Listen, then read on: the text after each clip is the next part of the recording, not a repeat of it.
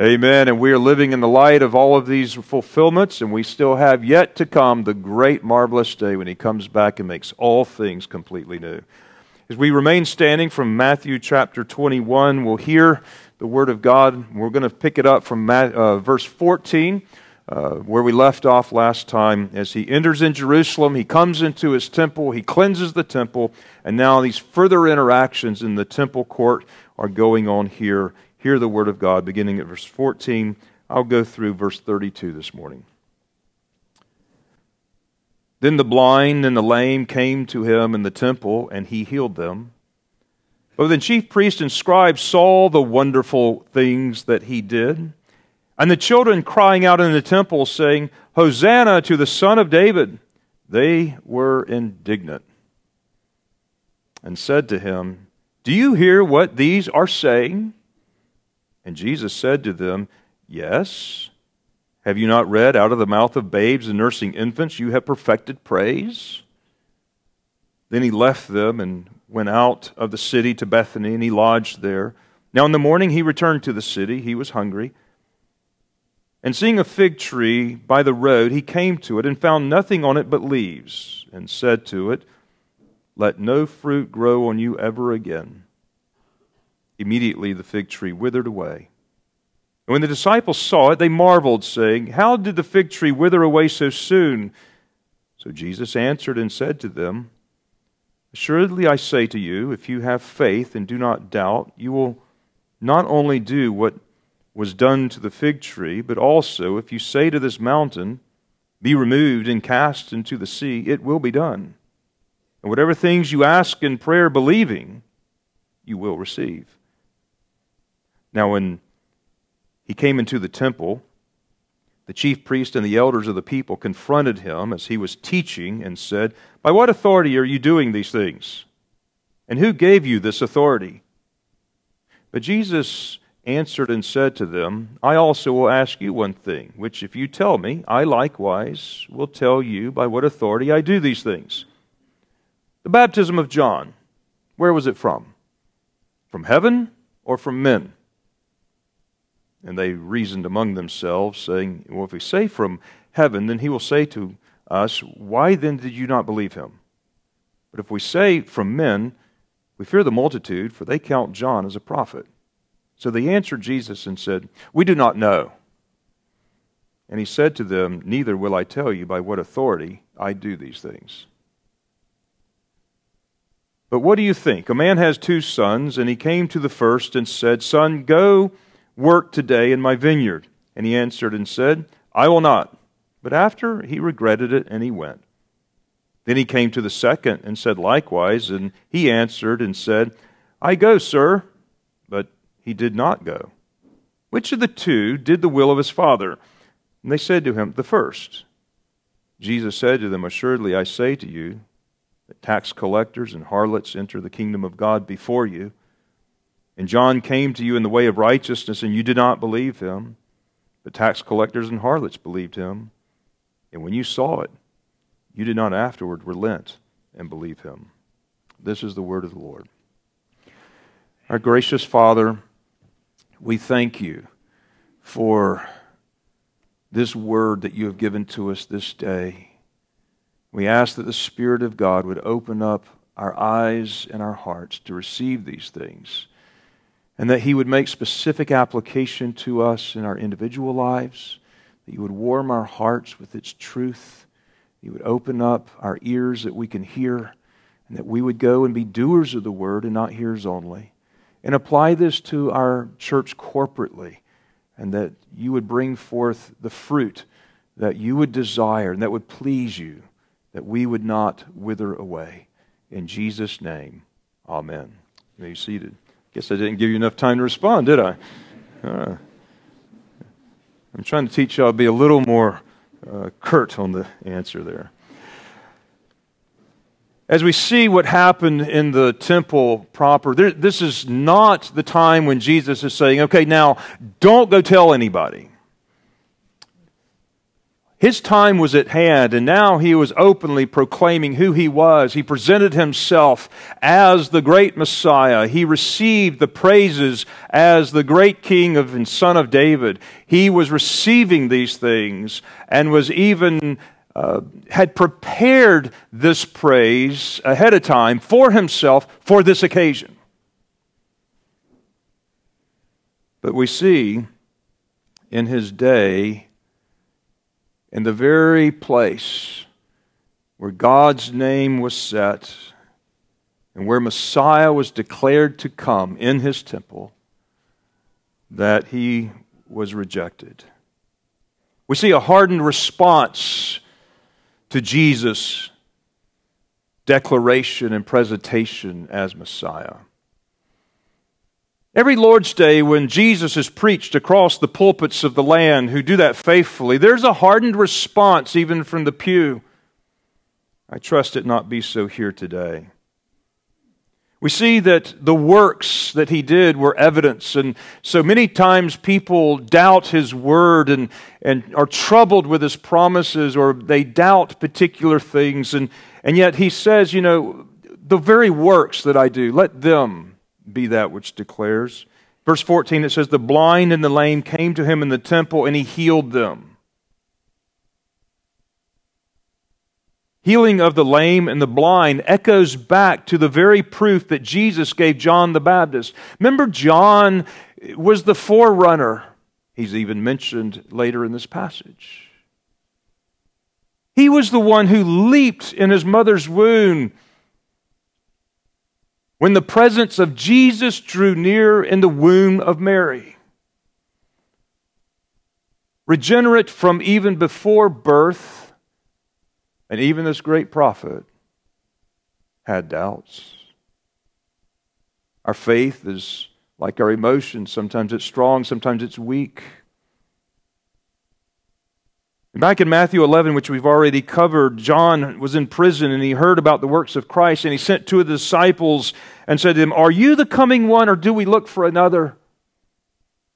Oftentimes when we're in a very difficult spot and the trial wears on and we don't see people responding like we should, it does cause us some question. But Jesus answers, says, go tell John which things you see and hear. The blind see and the lame walk. Quoting right out of Isaiah for that. If you want proof that Jesus is the Messiah, here it is, John. If you want proof that Jesus is the great Son of David, here it is, Jerusalem. That's what he was saying. And if you doubt, just let the works themselves be that testimony. Remember in John when he says, believe me that I am in the Father and the Father in me, or else believe me for the works' sake. If you had trouble believing my word, look at all of this, take it in, and believe me for the works' sake. They testify of me. The blind and the lame came to him and he healed them. The next thing we see are the praise of the children. Now the children were a part of that great processional where Jesus rode into Jerusalem, and their parents were crying out, Hosanna, Hosanna, the Son of David. Blessed is the King who comes in the name of the Lord. And they were a part of the great fanfare the day before. And now here they follow Jesus into the temple where he was there ministering. The temple, as you might know of, had different degrees of restriction. We have in the outer part of the courtyard of the temple in which everyone could enter into this particular area. This was the area that was the bazaar or the plaza that they were using for the great exchange, where he overthrew the money changers and he cleansed the temple. And then beyond that you had the court of the women, where only Israelite women could then go. And then beyond that you had the court of the Israelites, where only the Israelite Jews could go. And beyond that only the priests could go. And beyond that only the high priest one time a year. And so here they were. And the children had followed Jesus into the great courtyard, and they were crying out the praises of Jesus as He healed people there who came to Him. You might remember on the great fanfare the day before as He came in, Luke's gospel tells us this way. They all shouted, "Hosanna, blessed is the King who comes in the name of the Lord, peace in heaven and glory to the highest, in the highest." Does that not echo a little bit back to His birth narrative? The Pharisees went to Jesus at that moment when He was coming into Jerusalem. All the people were crying out. And they commanded Jesus, rebuke the people. You know His answer there. Luke gives us this. He says, if these people keep silent, the stones will cry out. That was His answer. If these people fail to cry out in the acknowledgement that Jesus is the Messiah, there would be such an unnaturalness to it that nature itself would give voice to it. That's what He's saying. Here they are in Jerusalem, a city built with stones. A stone wall goes around the city. The city itself, with all of its structure within it, were stone. The temple was stone. Houses were stone. And He says, if these people don't declare it, all of this in this city will cry it out. This was Jerusalem. This was the city of which the psalmist speaks in Psalm 48. Great is the Lord and greatly to be praised in the city of our God, in His holy mountain, beautiful in elevation. The joy of the whole earth is Mount Zion on the sides of the north, the city of the great King. And here's the King. You're not going to keep this occasion quiet. And what we see in the current passage then is all of the children who were a part of that festivity, mostly probably along with their parents, were now in the courtyard. And He takes this occasion as the children continue to cry out, "Hosanna! Hosanna!"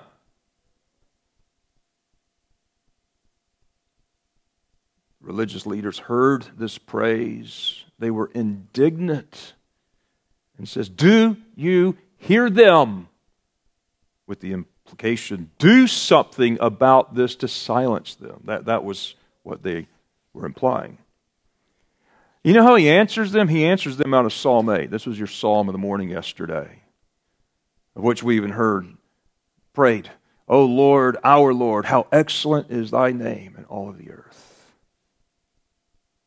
And then verse 2, out of the mouth of babes and nursing infants you have ordained strength because of your enemies, that you may silence the enemy and the avenger. This is how He answered them. He answered them in a quote that was actually going on in its fulfillment right there in their presence, and the little children had a role in this. As we notice the difference between the New Testament and the Old Testament, in the particularly quoting of Psalm 8:2, the Old Testament says you have ordained strength. In the New Testament, you have ordained praise. And what Jesus was doing is He was quoting from the Septuagint, which is the Greek version of the Old Testament, which says praise. But also, in doing so, He's given credence to the manner in which the Septuagint interprets that term strength. When we think about the strength that's needed against the enemies, which we often think strength and power overcomes enemies, the strength that God uses to defend His great name and His people are praise, even the praise of little children. That's all is needed. And what Jesus is saying by this quote at this particular time, the strength which comes from the praise of little children, is that which God uses to defend His great name. God doesn't need legions of armies or chariots or horses or foot soldiers or great arsenals or nuclear warheads. All He needs, and He doesn't need this, but what He uses is the praise of little children to be His defense against His enemies. That's why we don't usher our children out to children's church. That's why they are invited as covenant members to the table. They have the baptism, they have the table.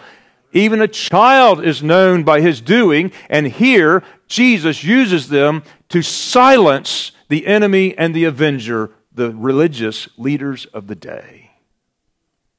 That's how the battle is won.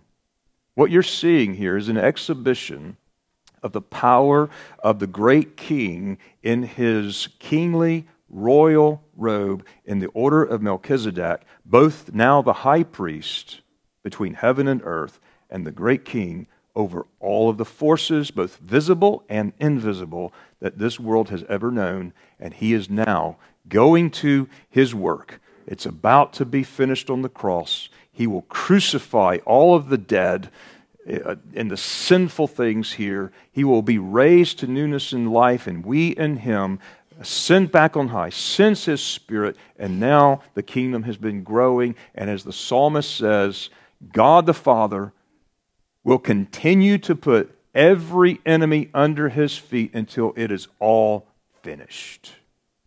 That has been going on now for 2,000 years here upon this earth. It will continue to go on. And the question is, do you believe it? All of His enemies will be brought into subjection under His great rule. And these little children were acknowledging that. And this was Jesus' greatest defense against these religious leaders who were confronting Him. Praise. And then we see Jesus' rejection by these religious leaders. They couldn't deny the work. In fact, it says in verse 15, they saw with their own eyes the wonderful works that He had done. But pride had hardened their heart. Oh, deliver us from pride.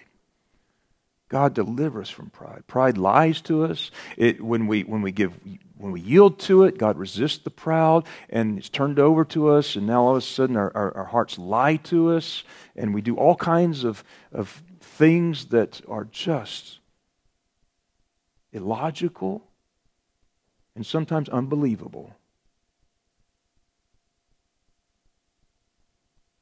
And they asked Jesus to quieten the praise that was rightfully due Him.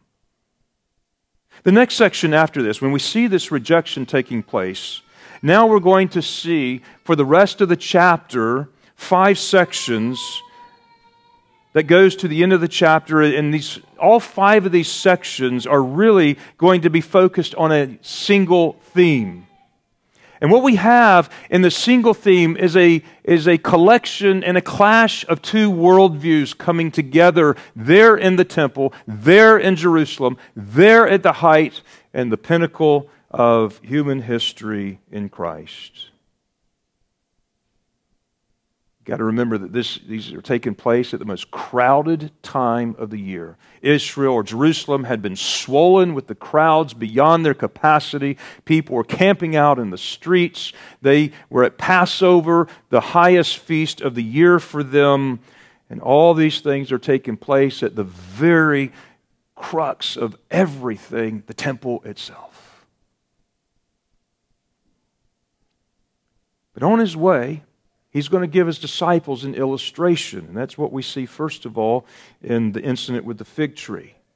The second thing we're going to see is an incident where Jesus' authority is being questioned, and then the next 3 things are just really one illustrated 3 ways, are 3 parables. And all of these things are focused around the consequences of rejecting Jesus. The first of these is when he comes to this unfruitful fig tree. Jesus was going to take an example now from the lesser creation to teach a great spiritual truth. And that's what the fig tree is. It's an illustration of a greater truth. Jesus was hungry. He has a natural desire to eat, as we all do when we get hungry. Some of you right now are hungry. And he's hungry, and he goes to the fig tree who had leaves upon it, and when he goes over to retrieve the fruit from it, there were no fruit there.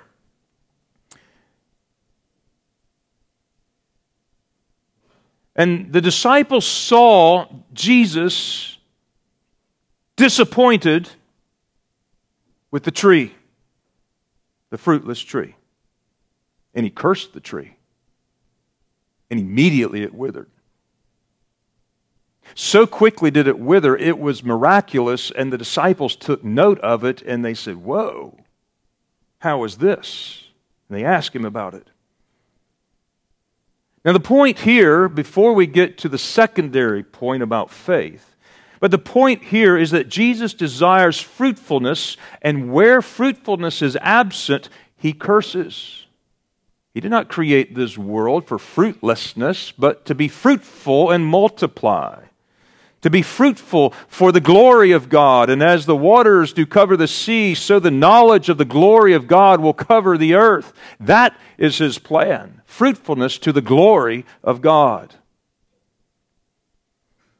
And Jesus desires our lives to be fruitful, and if the Lord looks at your life and he's disappointed because there is no fruit there, he could decide not to use you. If he looks upon your life and there's nothing there for his glory, the consequence of that could be that any future opportunity may be gone. Fruitfulness in life comes from abiding in Christ and him abiding in you, which is what Jesus explained more fully in John 15 with the vine and the branches. But this is a life of a believing prayer, a prayer life that is faithful, of this abiding in Christ. And so he teaches the disciples about faith as they marveled at the withered fig tree. He says there as he clarifies and explaining it to them, that if you have faith and do not doubt, you can ask God and he'll move mountains if you ask believing. Now the language about moving mountains is a figurative language, much like the eye or the camel that goes through the eye of the needle. Not to say it couldn't happen, but he's using strong language to make a very point here of being able to overcome things that are absolutely impossible and to ask for things that are humanly impossible. And God, the God of the possibility, answers those kinds of prayers according to his will. But some people will take this kind of passage like this and think that they have to work up some kind of unwavering confidence. And they have a dream or a great desire and they pump that up into conviction. And that is not how you should see this passage. If I just ask anything in faith, believing, it will be done. I remember the great disappointment of this particular prayer request. I've shared it with you before, but some of you who are new, it's a new illustration to you. It was on an occasion, I don't remember at this point because I'm getting older, was it Christmas or my birthday or whatever it was, I had my eyes on a particular bicycle. There was another occasion where this was a go-kart. And I prayed Saturday night, "Oh Lord, I want a go-kart. Give me the go-kart. In fact, Lord, I want it on my front porch tomorrow morning."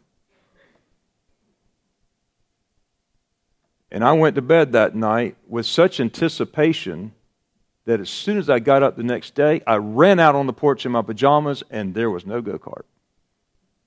I did that twice. I also prayed for a bicycle. And I put the time frame on it. I put the conditions on it.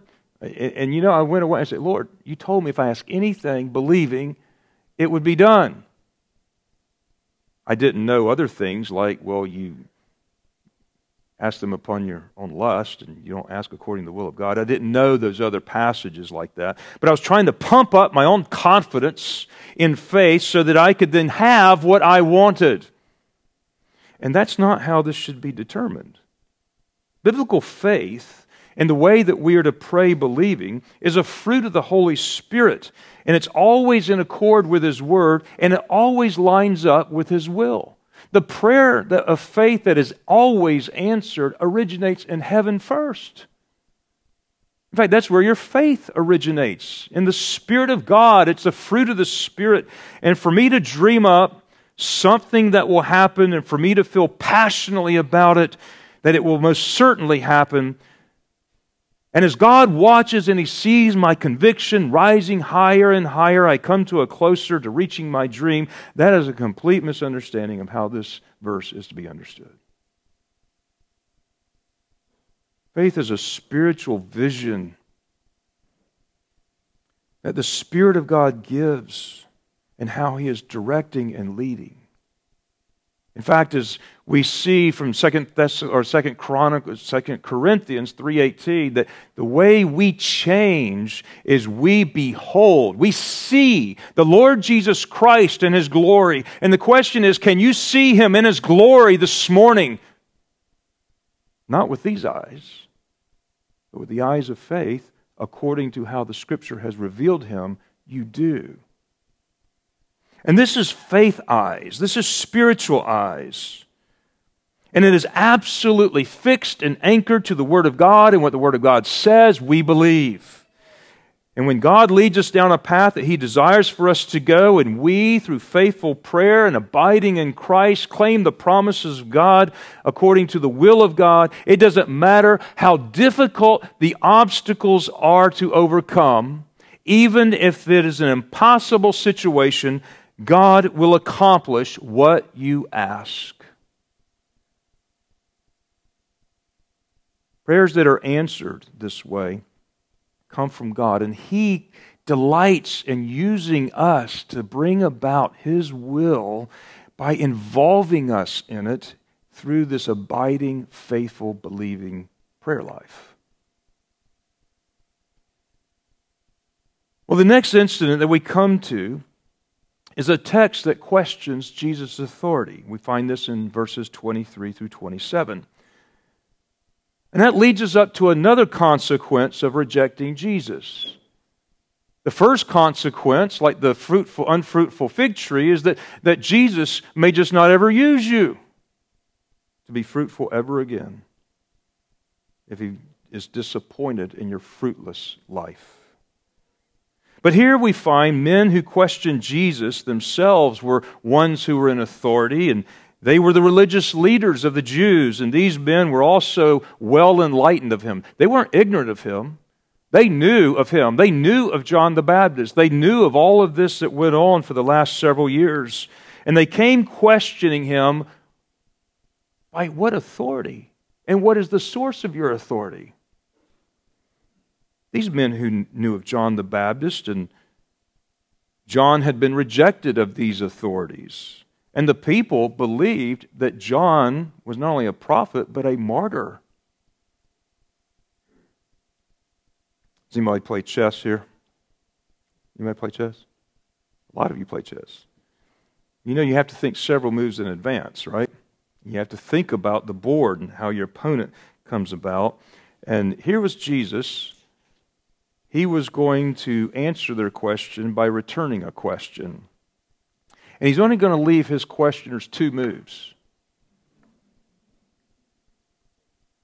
Was John's baptism from heaven or from men? You only got two moves. And if you move one way, I don't need to answer your question. because it will be evident. They were literally caught on the proverbial horns of a dilemma, and no matter how they answered, they would be skewered. But one of those answers would provide heaven and eternal life if they would give it. They did not. They chose not to give the right answer. If they had given the right answer, they would have answered their own question. And they didn't because their question was not sincere in the first place. And the very fact that they refused to answer exposed their own disingenuous spirit. And here are the consequences that we all face when we are disingenuous in our spirit and do not yield to the Lord's authority in our lives. Jesus may refuse to answer further questions. No more light, no more answers, no more revelation. It's over. Remember, that's what happened to Saul. When Saul inquired of the Lord, leading up to that inquiry, when he was desperate to hear the Lord, but leading up to that time, his life had been such that he was not obedient. He didn't follow God. He wasn't trustworthy. He wasn't dependent. He didn't trust in God's promise for his life as well as for David.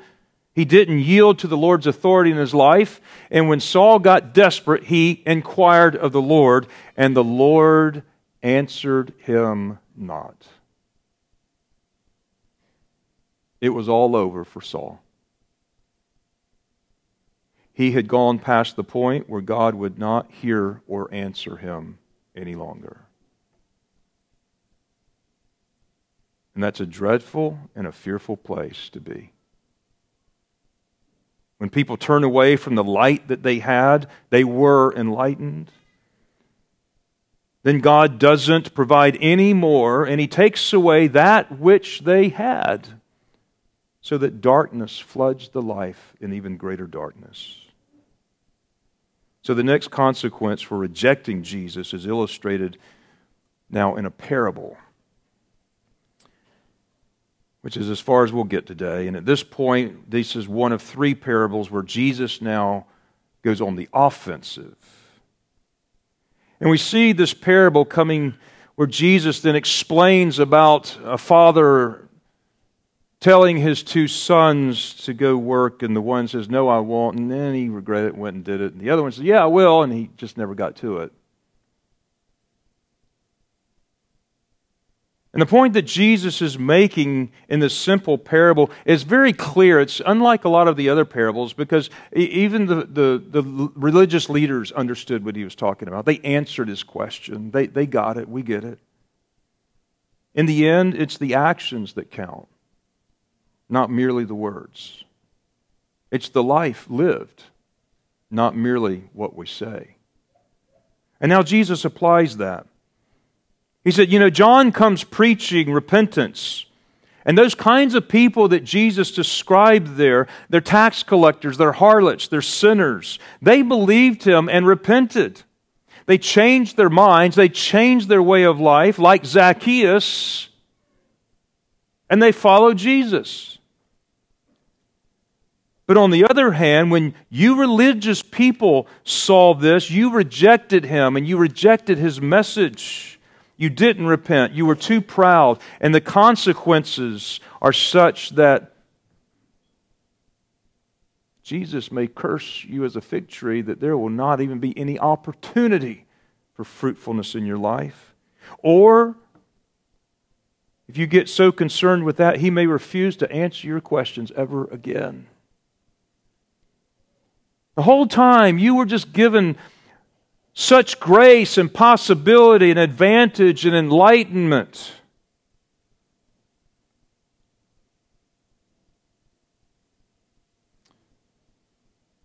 The place you could have had in the kingdom of God is now being occupied by people you never thought you would ever see in heaven.